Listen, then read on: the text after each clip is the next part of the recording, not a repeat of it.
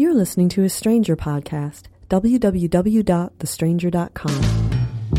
If you're stuck in a relationship quandary, or if you're looking for sexual harmony, well, there's nothing you can't ask on the Savage Podcast. Every year before Valentine's Day, I always like to remind people to fuck first. It's sort of my Valentine's Day message that you shouldn't go out and, eat a rich meal and drink a lot of booze and then go home and expect you're going to get fucked by your long-term partner because you're both going to be exhausted and inebriated. Then you're going to fall asleep, and Valentine's Day is going to be this crushing romantic disappointment. So I tell people on Valentine's Day, fuck first and then go out to dinner. Make later reservations. You have an easier time getting them. And that's my perennial advice for Valentine's Day. And for everything else. I think fuck first is a good policy, whatever you're doing. If you're going bowling, fuck first. And now I have sort of a perennial piece of advice I like to give about Halloween, because this comes up every year. And my advice on Halloween is for everyone to please pull the sticks out of their asses about it. And I'm talking to lefties, liberals, feminists, progressives, righteous LGBT people. I'm talking to my people. Democrats, progressives, liberals, lefties, radicals. Because every year now when Halloween rolls around, Twitter blows up and posts go up on Facebook and on people's blogs complaining about the sexy thing, the sexy costumes for adults, and how Halloween has been appropriated by adults, and Halloween is really sexist because women are expected to go out in these very revealing costumes and men don't go out in very revealing costumes, and that's not fair. And suddenly things are coming out of the mouths and out of the keyboards of people who usually don't say things like this. Like, think of the children, which is kind of a right-wing talking point. When it comes to anything, the right-wingers are always think of the children. But you hear lefties and progressives and feminists and liberals saying, oh, Halloween's supposed to be for the children and adults have perverted and subverted it and ooh, think of the children. Adults, straight people, everybody, gay people, we need these moments of mass sort of release and display. We're all under pressure all the time to conform sexually, and even if we know we're not conforming sexually, to appear to conform most of the time and to keep it all bottled up. We all walk around horny 24 hours a day, but in public we have to present sort of non-horny facades. And we need these days where we can just bust loose. And gay people have them. Gay people have pride parades where we just tear it up, right? And, and people complain. Straight people complain. Oh, you don't see straight people behaving like that in public. I've always maintained that you should see straight people behaving like that in public every once in a while. Straight people need to behave like that in public every once in a while. That's what straight people do at Carnival in Brazil. It's what straight people do at Mardi Gras in New Orleans, and what straight people do in Fasching in Germany. They get dressed up in appalling outfits and shake their asses in public and flash their tits. And you need to do that. And Halloween kind of has become that for straight people. Halloween has become the straight pride parade. I've started calling it Hetero-ween. Halloween used to be the high holy day on the gay calendar because, if you read about pre-Stonewall gay life, Halloween was the one day a year when gay people could go out in public as gay people and not get arrested. When guys could go out in drag, when women could go out in tuxedos with their hair slicked back into ducks' asses, without attracting the attention of the police. Halloween was the one day a year when the queers could run out and be as queer as they wanted to be without getting into trouble. And so Halloween was our holiday, but it's been supplanted really by the Pride Parade where we run out and act as queer as we want to. And straight people have taken Halloween. And I think that's great because straight people needed Halloween. There was an effort by marketers a few years ago to make sort of a national holiday out of Mardi Gras, to make that the flash your tits holiday for straight people all over the country, and it didn't work. Booze merchants tried to make that happen. It just didn't work.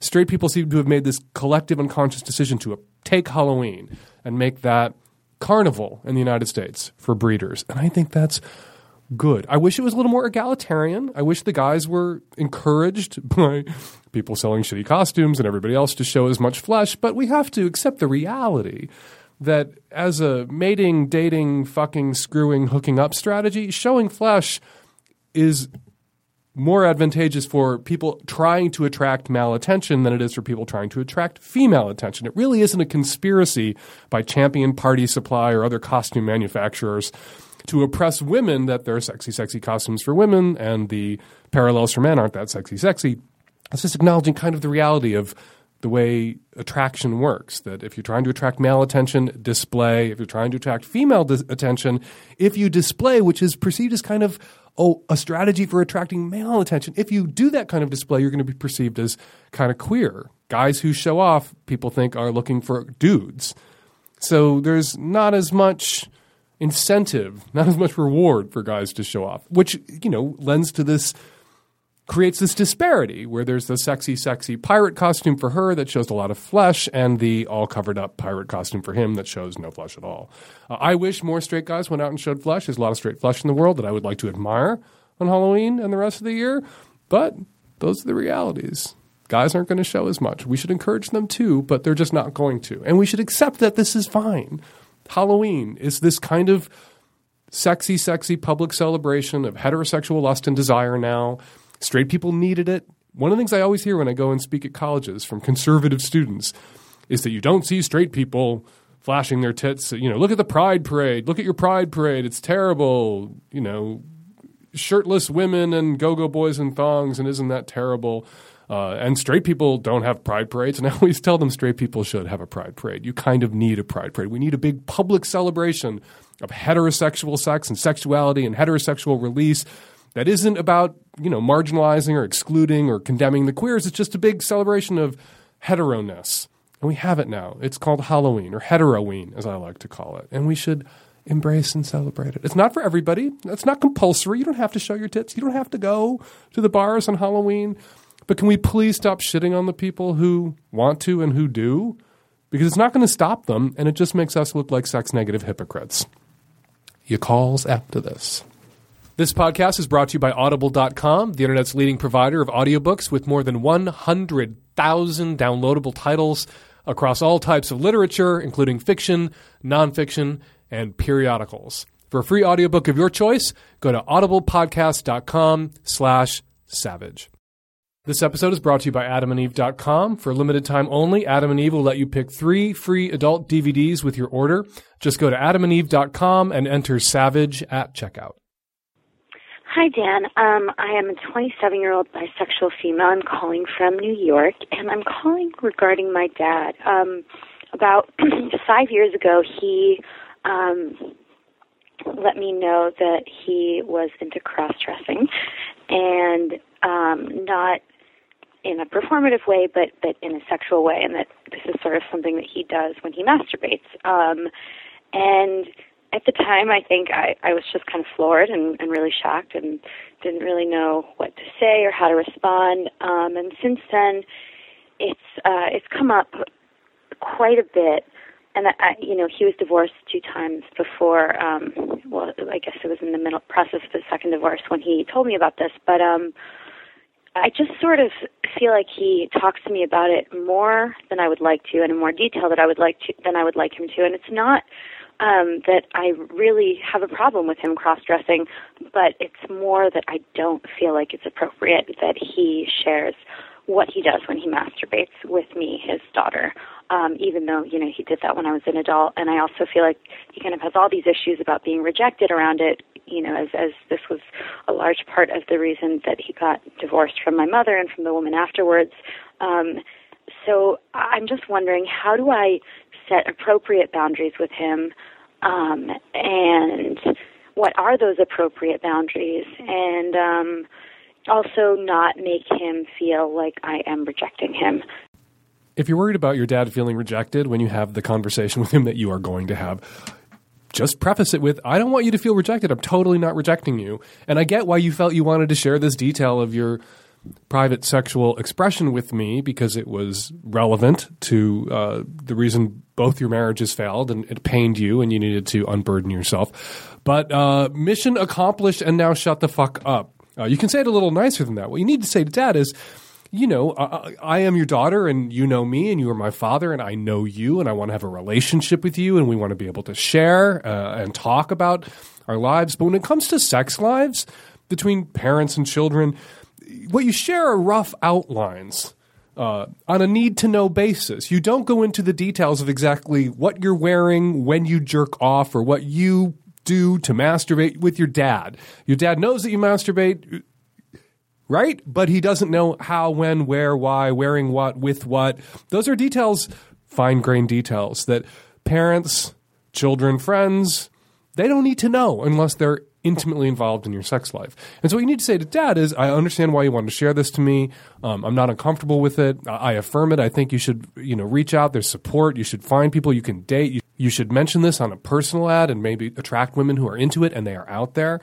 But we shouldn't really talk about it very much anymore or in detail because it makes me uncomfortable. Not the fact that you cross-dress or the fact that you are a sexual person, but just having this kind of conversation about when and how and where you masturbate, it feels like you are turning to me for support and for a sounding board when there's other more appropriate persons out there who could function as that kind of supportive sounding board.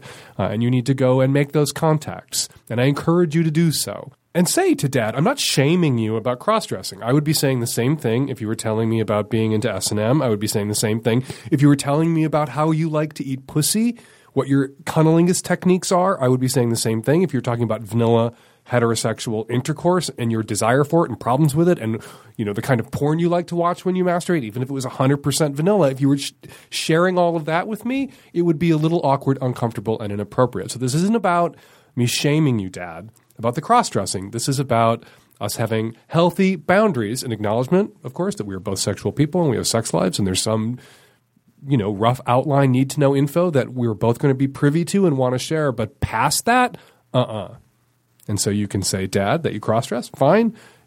Details about when, how, where, why, jacking off, da-da-da-da, TMI, the end. Now please shut the fuck up and I won't overshare and you won't overshare. That doesn't mean that what you've told me or just me knowing this amounts to oversharing, but everything else after is oversharing. So please, Dad, TMI, knock it the fuck off. Not rejecting you, just let's keep this to a low and appropriate roar, shall we? This episode is brought to you by AdamandEve.com. For a limited time only, Adam and Eve will let you pick 3 free adult DVDs with your order.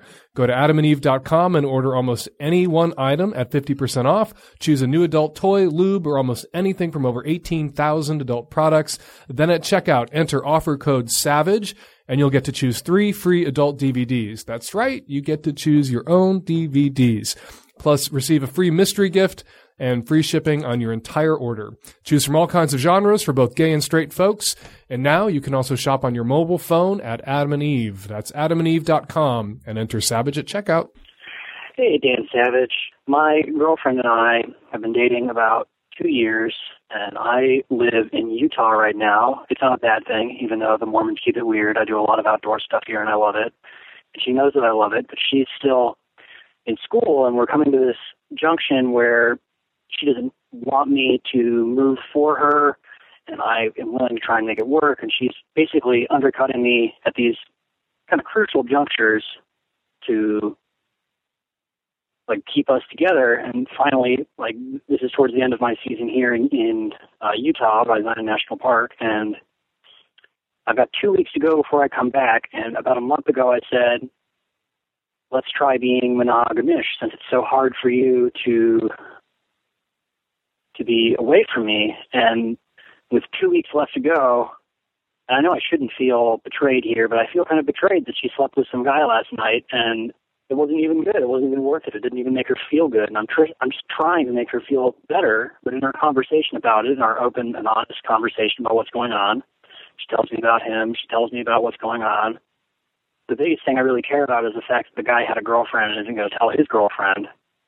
Thank God they were safe, used a condom, etc. But the thing that's starting to piss me off now is that even after I've extended this, what I consider to be huge thing to her, she still can't, A, feel good about herself, feel better about what's going on, feel better about our relationship, wait 2 damn weeks for me to get back, and then also she can't extend me the same courtesy, which I'm just, I don't know.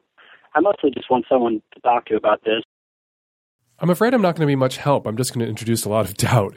And I don't want to be an underminer, but here we go. When somebody says, I love you, I can't live without you, but stay away. Don't come here right now, please. That's telling. Those are actions speaking louder perhaps than words. You say in your call, she doesn't want me to move for her and undercuts me at all crucial junctures about you getting to the city where she is and you guys being closer together. And that leads me to believe that, at least for right now, she wants this distance for some reason.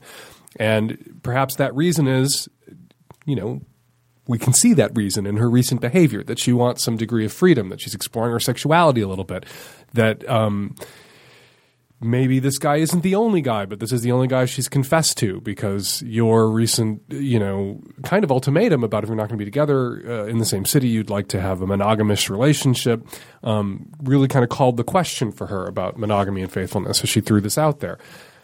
Or, it could be that this is the only guy and this happened and she's reeling and she confessed and totally fessed up and there's nobody else. You are in a better position to assess her truthfulness and whether you believe you're getting the full story. Although, caveat, love is blind. People have been successfully misled by people they thought they knew very well.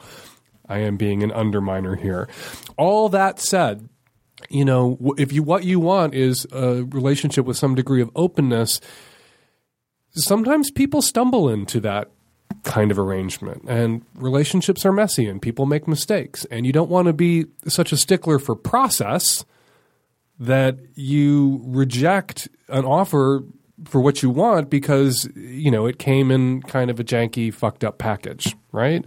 If what you want is an open relationship and some degree of freedom for both of you, it may actually help her that she cheated and that you forgave her and that she sees now, having slept with somebody else, that it's possible to do that sort of thing without it destroying your feelings for someone else, that it doesn't mean she doesn't love you. It may even have reinforced for her how much she loves you, particularly if you can forgive her and take her back for, what's the problem here. And the problem isn't that she slept with somebody else, because you are okay with that.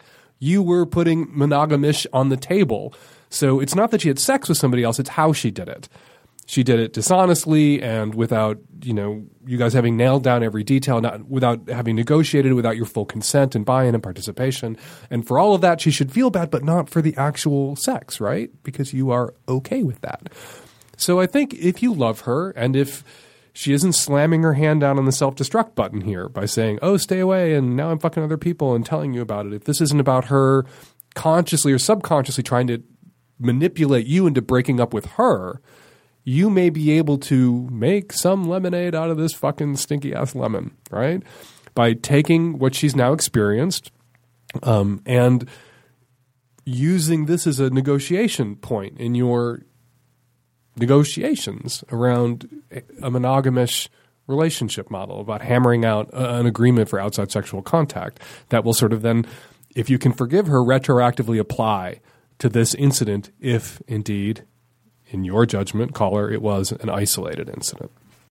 This podcast is brought to you by Audible.com, the internet's leading provider of audiobooks with more than 100,000 downloadable titles across all types of literature and featuring audio versions of many New York Times bestsellers. For listeners of this podcast, Audible is offering a free audiobook to give you a chance to try out their service. One audiobook to consider is Opening Up, a guide to creating and sustaining open relationships. I'm throwing this out there for the previous caller. It is by Tristan Taormino, who's a sex advisor, a sex writer, also a sex podcaster, and a guest expert every once in a while on Savage Love and on the podcast as well. And she has written extensively about open relationships, and this book comes highly recommended by me and others. For that free audiobook of your choice, go to audiblepodcast.com/savage. That's audiblepodcast.com/savage.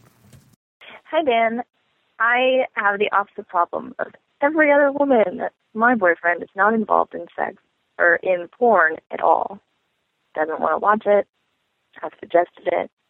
A couple months ago, we ended up having a fight. I threw out that maybe he needed to see a doctor about his libido. He has low testosterone.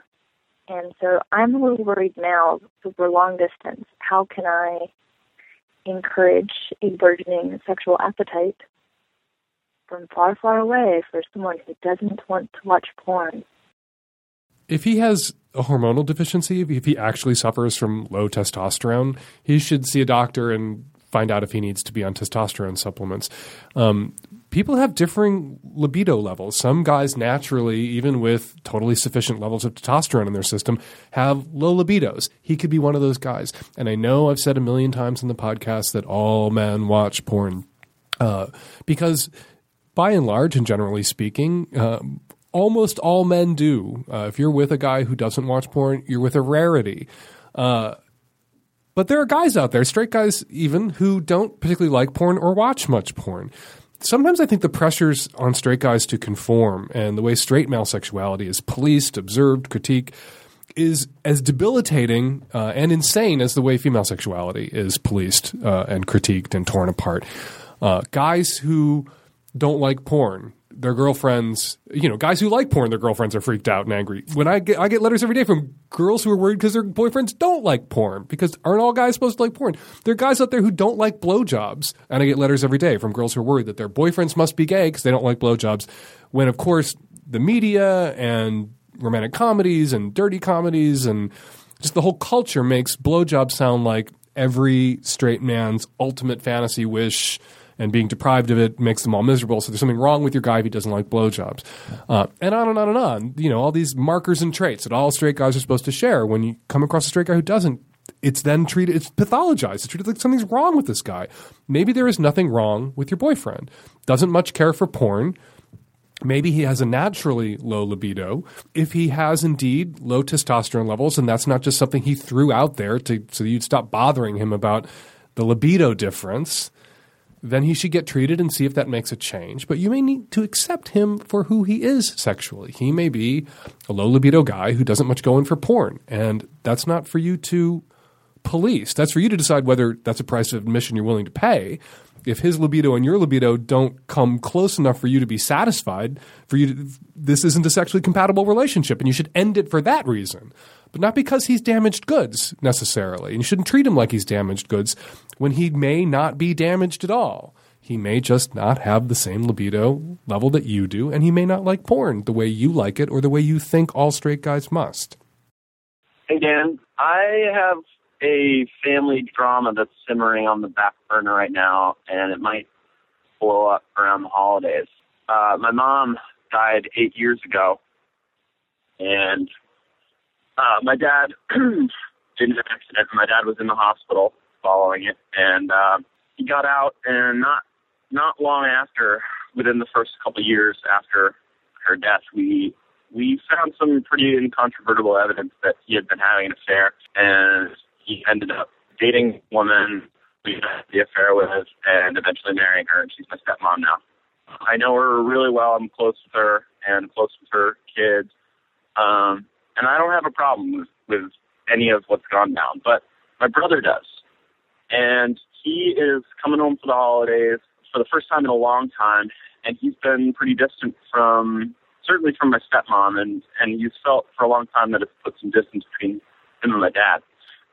So he wants to confront them about this, and I think it's a stupid idea.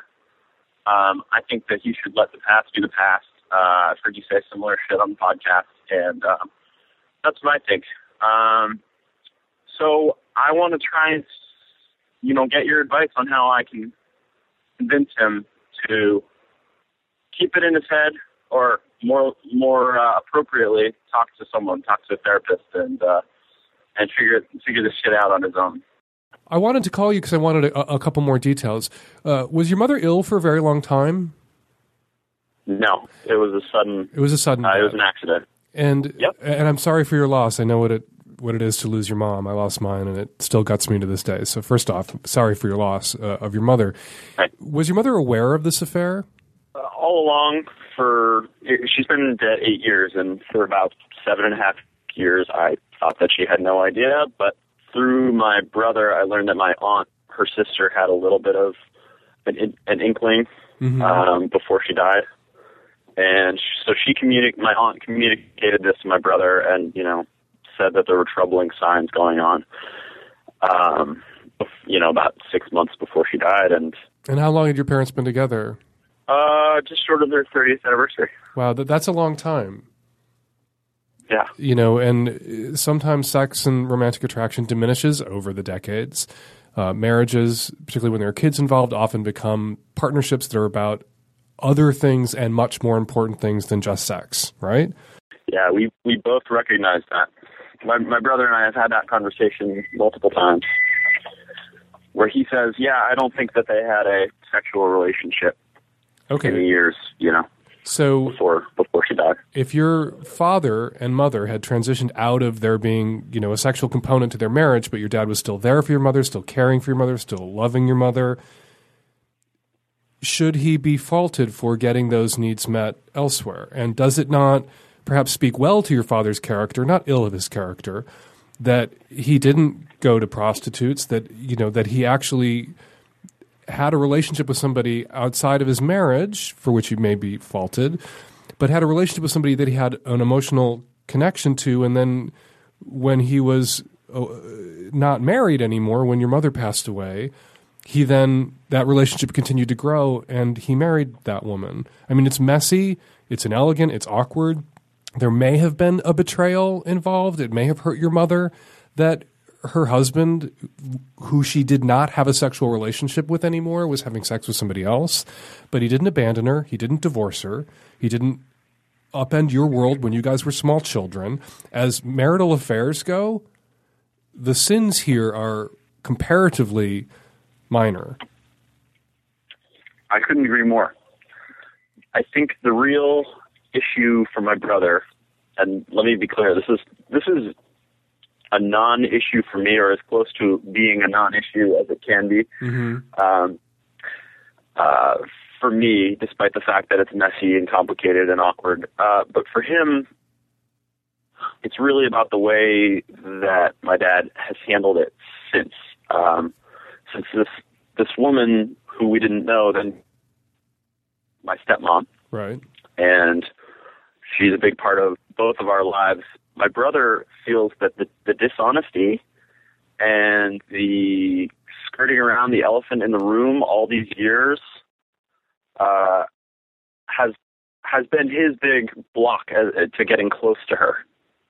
And it's actually driven a wedge between him and my dad. Okay, then what I don't get what would your brother have preferred? That as soon as your mother died, your dad confessed the affair, that at the bachelor party before your dad's second marriage, he pulled you guys aside and said, "Hey, just so you know, I was banging her before your mom died." Like, there's no scenario that you can roll out where your brother still isn't going to feel angry. Because I think what your brother wants to do is feel angry. There's some chivalry going on here. On behalf of your late mother, your brother is living the anger and wants to deliver that anger to your father that your mother didn't or wasn't able to or couldn't or may not have because of her untimely demise. And that's a kind of self-righteousness that I can totally understand. I didn't speak to my father for a few years after my dad left my mother because I was so angry. And we have a relationship now and we've worked it out, right? And if your brother wants to have it out with your father, he should, and it doesn't involve you necessarily. You can say to your brother, go have it out. Well, this is the situation, though. If for the last few years, he's been living in another part of the country, and I've been close to home, and I've been basically handling all the load. My wife and I have been handling all the load of the parental relations, and so I think of him. I picture him confronting my dad, having it out, and having a big blow up right around the holidays, and then him disappearing and not having to confront it day to day anymore, and me having to, clean up his mess. You don't have to clean up his mess. You need to separate your relationship from your father and your stepmother from your brother's relationship to his father and stepmother.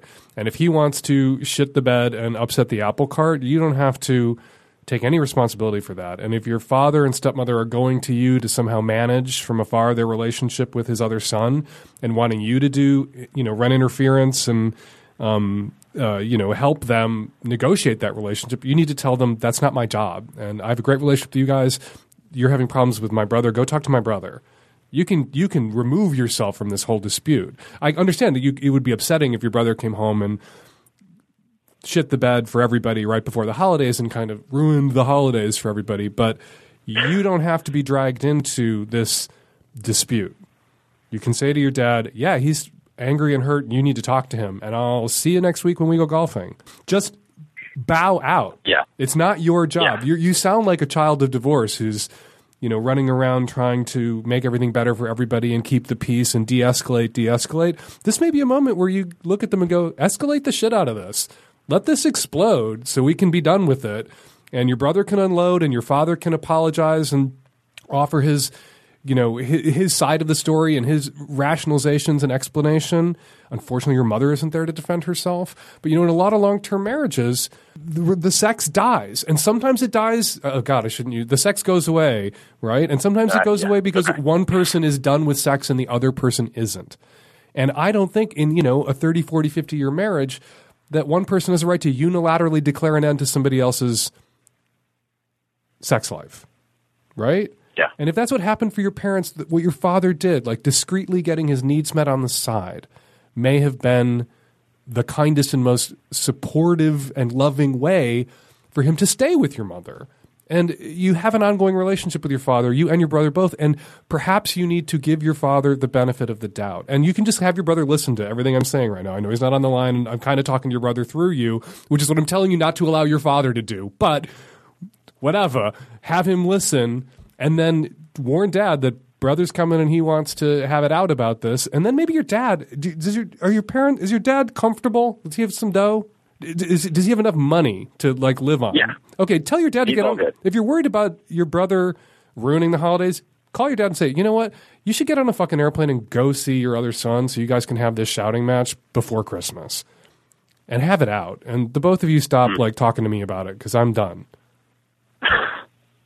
I love you. I love my stepmother. Whatever happened with Mom toward the end of your marriage doesn't involve me. And I'm sure, there's a lot of messiness in long-term relationships.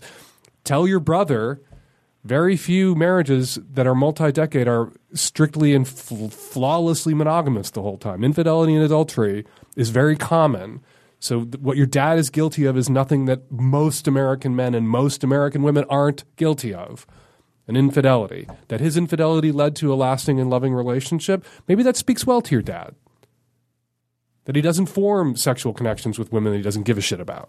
And it could have happened better, whatever. I'm just kind of exploding at your brother through you, which I'm telling you not to let your dad do. Tell your dad to get on a fucking airplane and go talk to your brother before Christmas. So they can have it out. All right. And not ruin everybody's Christmas. And then tell your brother not to call you to unload about Dad, call Dad to unload about. All right. Good luck. Yeah, take me out of the middle of it. Bye. Hi, Dan. 25-year-old gay male from Washington, D.C. area. I come from a group of a lot of straight guy friends, and it's never been an issue at all. I'm completely out to everyone. They're very supportive of me. And recently I was browsing on an internet dating site, and I found a profile of one of them where they identified as a gay male in the profile. And he has not mentioned this to anybody, least of all me, at all. And I'm just wondering, I'm a little confused if this is something I can bring up with him, letting him know I saw this and asking him about it, or if that is basically me pulling him out of the closet. I was really confused about whether this is something that I have a responsibility or a right to even bring up with him. If you could let me know what I should do, that'd be great. This has come up before. What do you do when somebody who is straight identified, you spot them in a personals ad on a gay website, and they're gay identified in this personal ad, but telling you to your gay face that they're straight? And the analogy I've used is comparing this to back in the day, back pre-internet. If you're gay and you're out and you go to a gay bar and you see somebody across the room who you thought was straight, who is straight identified, do you have to pretend not to see them? No. You get to walk up to them and say, hey, how's it going? Welcome out? And you can put a question mark at the end of that welcome out. Maybe they're just there with their friends who are gay because you're a friend and you're gay, and maybe his other gay friends that he went out with. Maybe he went out with the girls who like to go to the gay bars where they can dance without being groped by straight guys, except for the undercover straight guys who have realized that you can grope girls at gay bars with a little more impunity. Anyway, maybe he has some other reason that he's there in that gay bar, but you don't have to pretend not to have seen what you saw when you see somebody in a gay bar. You can walk up to them and start chatting with them. Same goes, I think, when you see somebody's personal ad online where they say that they're gay. They're taking, that step out of the closet. You don't have to jump back into the closet with them.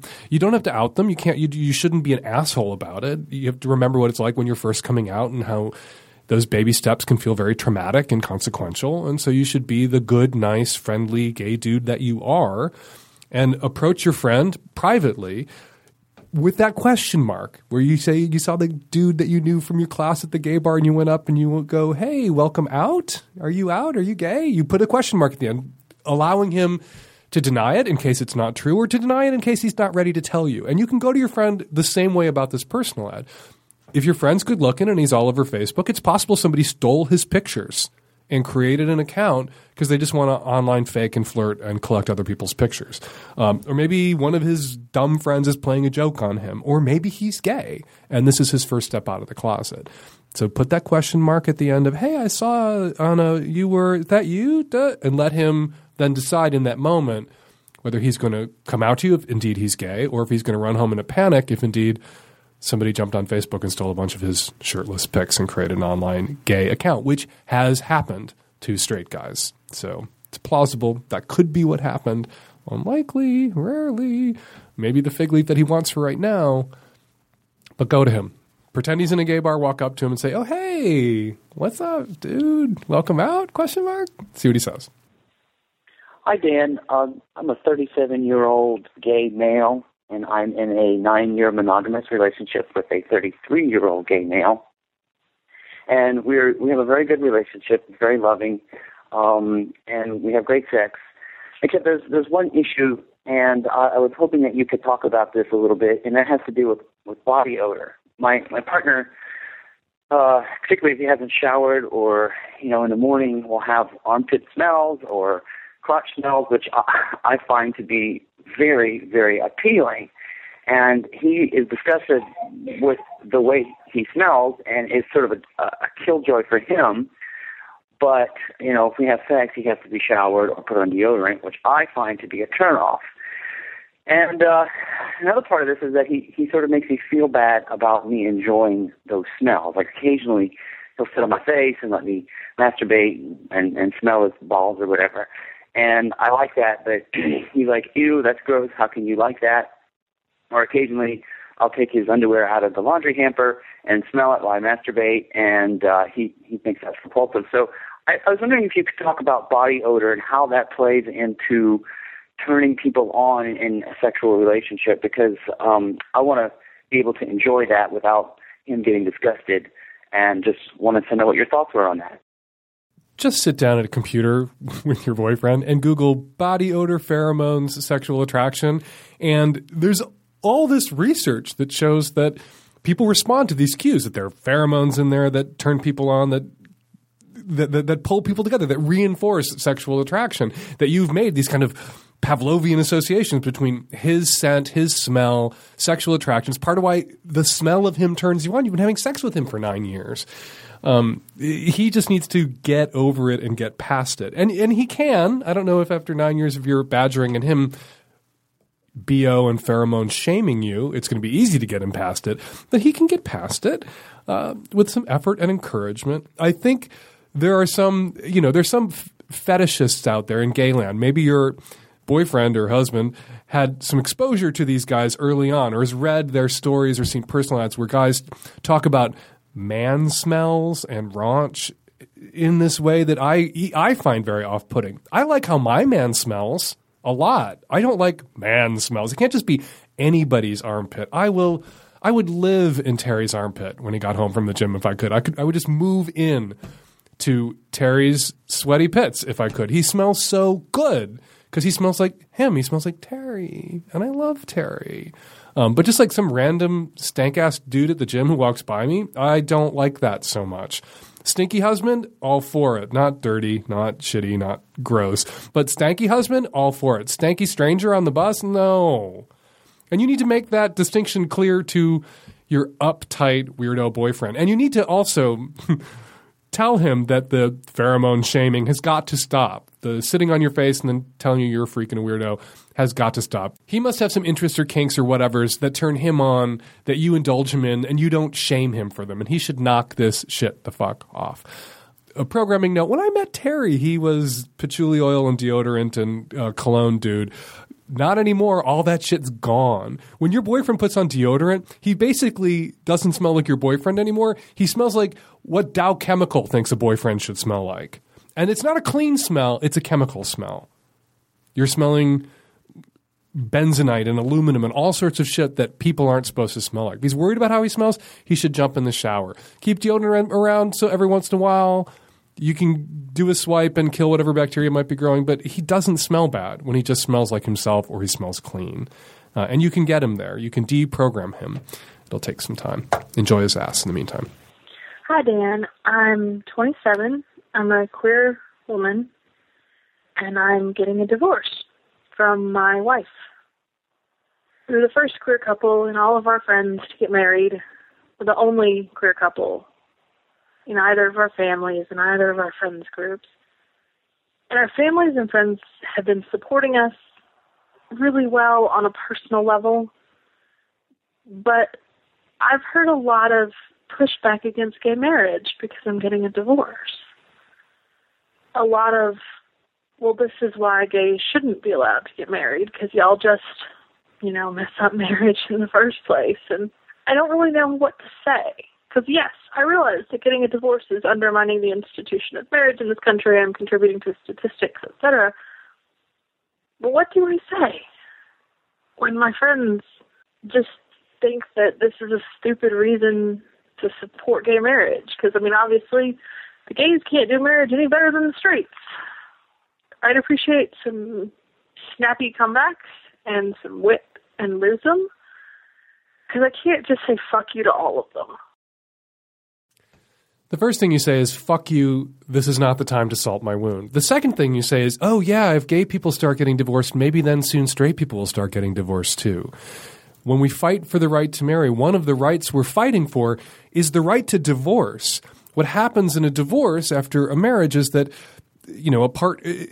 courts step in and a judge helps dissolve this union so that the dissolution of the marriage is fair, and the apportionment of marital property and income is fair, and so that the rights of children, if there are any children that have been created or adopted or through insemination or IVF in a lesbian relationship, that the rights of those children are protected, so that one partner isn't left with the children and left economically destroyed in the process.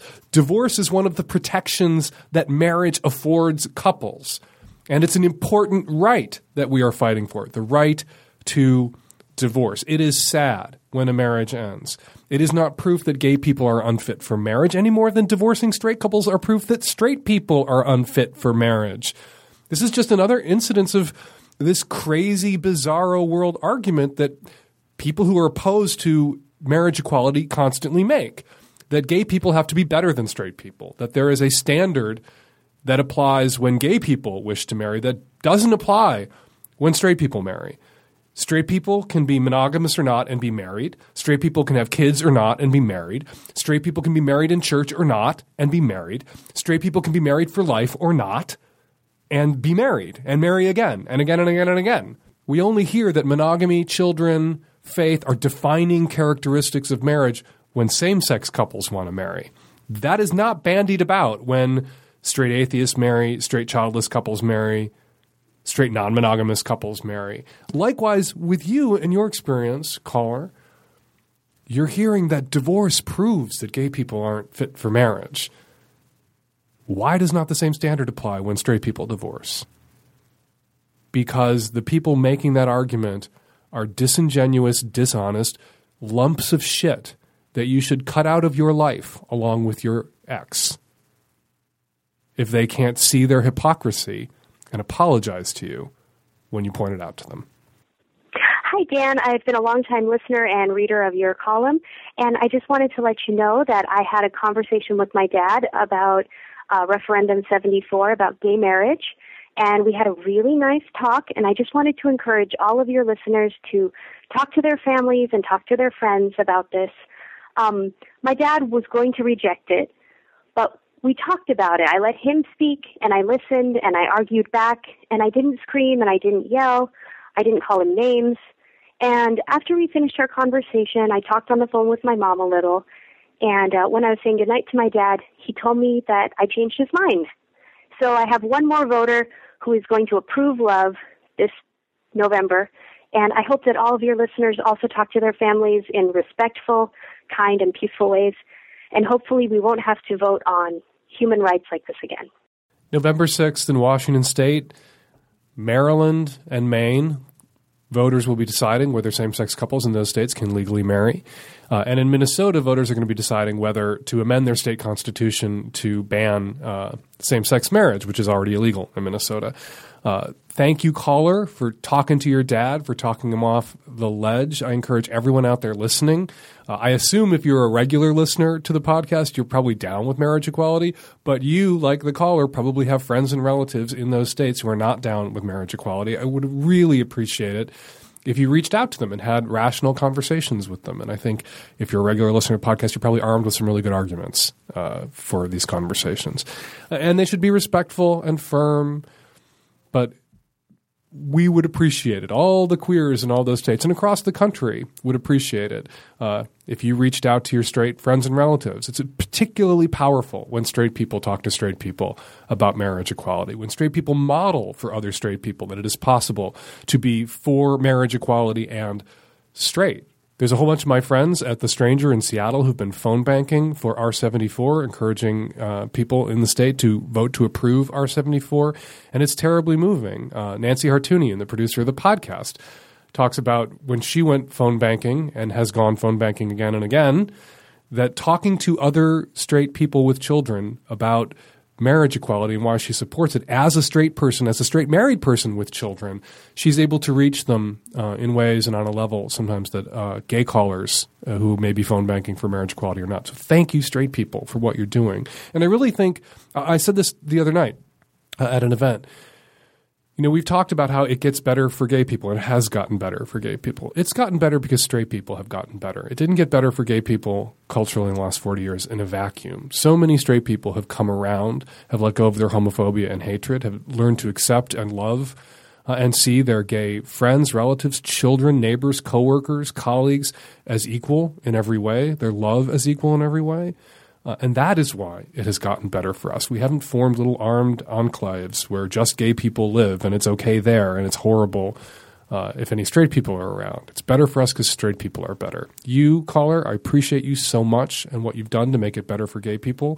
And your dad, I appreciate what he's doing and the journey that he's on. And his having come around thanks to you has made it better for gay people. And hopefully we will win in Washington State. Hopefully R74 will be approved and we will win in Maryland and Maine and hopefully Minnesota, although polls there are tight. I have hope. So please vote for marriage equality in all 4 states where it's on the ballot this November. Please vote for Barack Obama on November 6th, and let's make it better for everybody. And we're going to leave it there. 206-201-2720 is the number here at the podcast. If you'd like to record a question or comment for a future show, give us a buzz, 206-201-2720. If you want to make sure your comment is forever attached to the podcast, that to which it is relevant, go to thestranger.com/lovecast, where there's a dedicated comment thread attached to each and every show. Follow me on Twitter at FakeDanSavage. Vote for Barack Obama. Vote for marriage equality. Don't use antiperspirant. Vote for Claire McCaskill. If you're listening in Missouri, it's important, particularly important in Ohio. I know we have lots of listeners in Ohio. When we look at the state-by-state downloads, per capita, we have more listeners in Ohio than any other state. Listeners in Ohio, Barack Obama needs you. Go out there and vote. 206-201-2720. That's the number. Nancy Hartunian produces the Savage Lovecast every week, and me and the tech-savvy at-risk youth will be back at you next week with another installment of the Savage Lovecast. And yes, I know that's not grammatical. I do it on purpose to annoy the grammar Nazis. Back at you next week with another installment. Thanks for downloading.